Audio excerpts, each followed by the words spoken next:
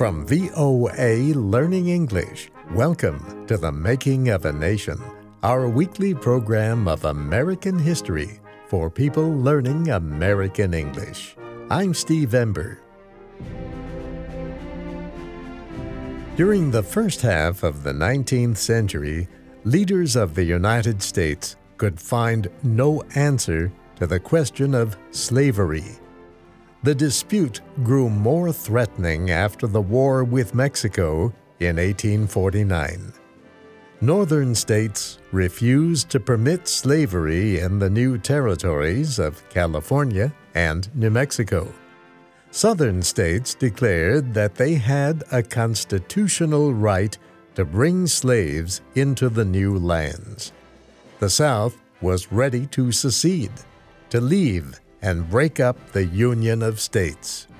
Then, in 1850, Senator Henry Clay of Kentucky offered a compromise to avoid secession and a likely war between the North and South.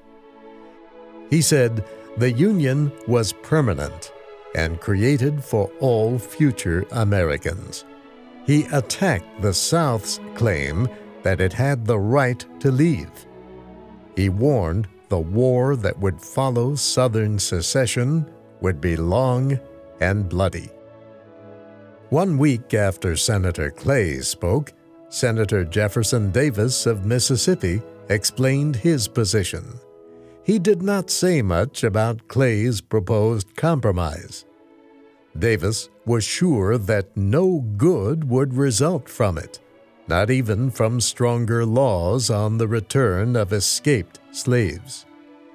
Davis said what was needed was a change in the North's policy toward the South. He said the North must recognize the rights of Southerners, especially the right to take slave property into U.S. territories. Davis said Congress had no right to destroy or limit this right. He admitted that the old Missouri Compromise of 1820 had limited the right to take slaves into the territories. He said the 1820 Compromise worked not because Congress passed it, but because the states agreed to it. Senator Davis said the North was responsible for the growing split in the country because the North was trying to get complete control of the South. He said if these efforts were not stopped, the North someday would be powerful enough to change the Constitution and end slavery everywhere. Davis warned the South would never accept this change. 3 weeks later, the Senate heard another Southern leader, Senator John C. Calhoun of South Carolina. For years, Calhoun was the voice of the South. He now was 68 years old and a sick man. He spent the last week in February writing what he believed to be the true position of the South. Many senators understood it would be his last speech. On Monday, March 4th, the Senate was crowded when Calhoun entered. One by one, friends came to speak to him. The old man's long, gray hair fell to his shoulders.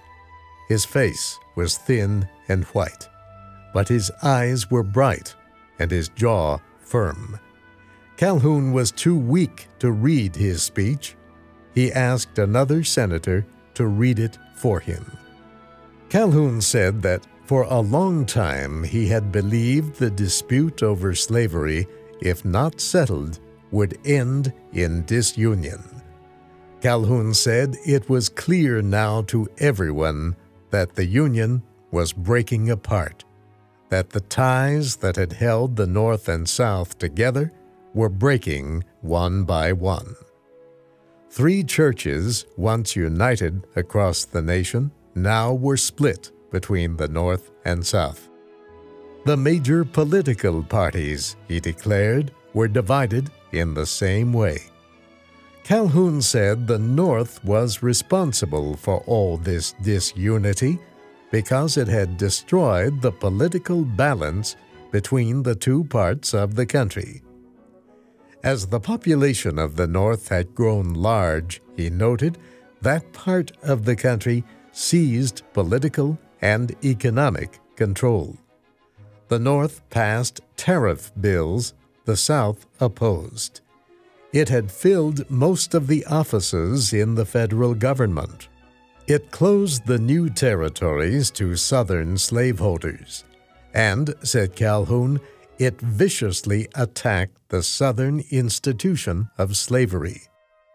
The situation was so bad, he said, that the South could not, with honor and safety, remain in the Union. How can the Union be saved, he asked. Not by the compromise proposed by the senator from Kentucky. There is but one way: a full and final settlement with justice of all the questions disputed by the two sections. The South asks for justice, simple justice, and less she ought not to take. She has no compromise to offer but the Constitution, and no concession or surrender to make.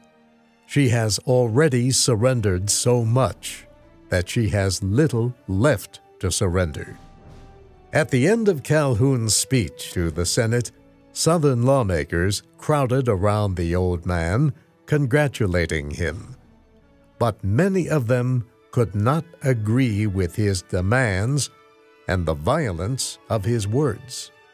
By now, most Southerners believed that Senator Clay's proposals were a reasonable way to settle the difference and protect the Union.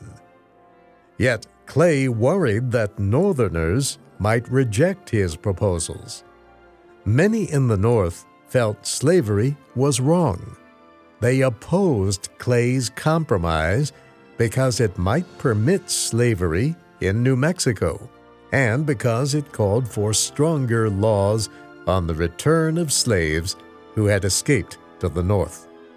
So Clay asked an important senator from the North to speak in support of his proposals. Daniel Webster represented the northeastern state of Massachusetts. Senator Webster believed that slavery was evil.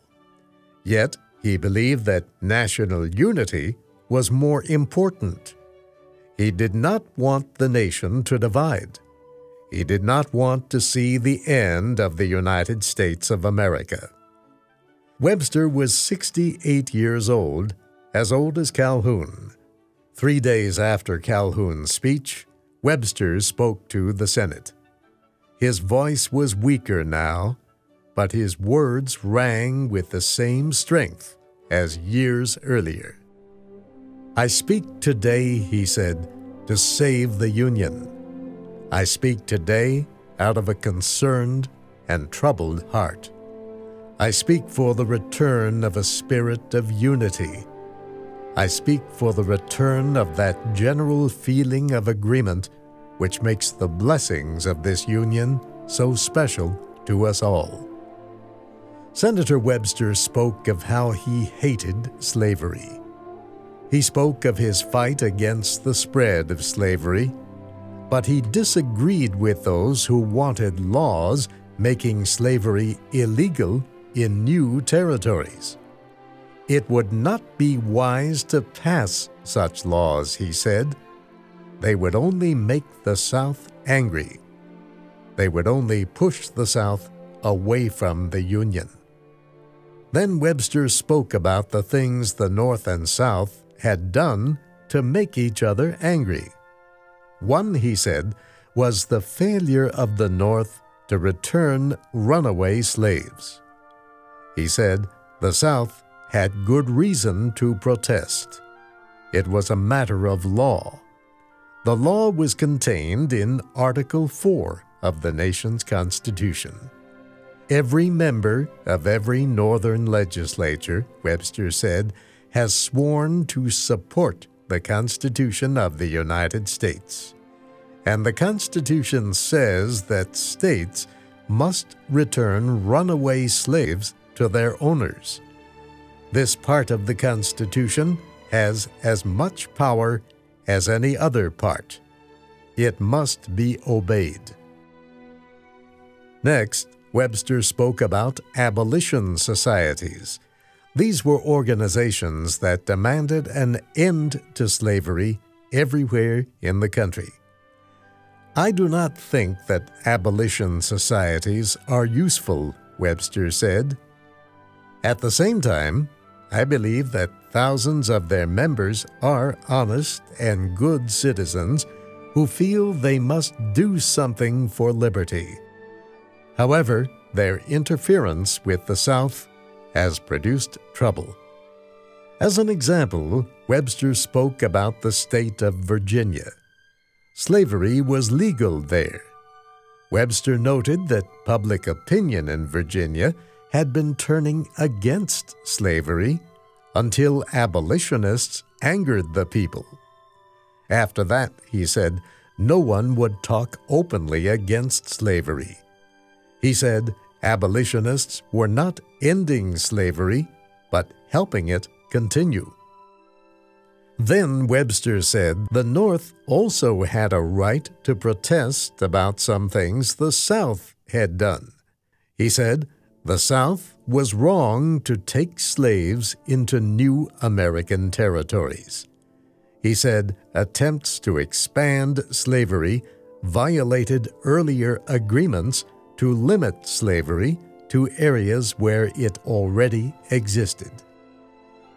Webster said the North also had a right to protest statements by Southern leaders about working conditions in the North.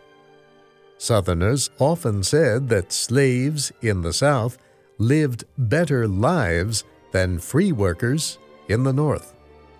Webster appealed to both sides to forgive each other. He urged them to come to an agreement. He said the South could never leave the Union without violence. Webster said the two sides were joined together socially, economically, culturally, and in many other ways. There was no way to divide them. No Congress, he said, could establish a border between the North and South that either side would accept. In general, Webster's speech to the Senate was moderate. He wanted to appeal to reason, not emotion. Yet it was difficult for him to be unemotional.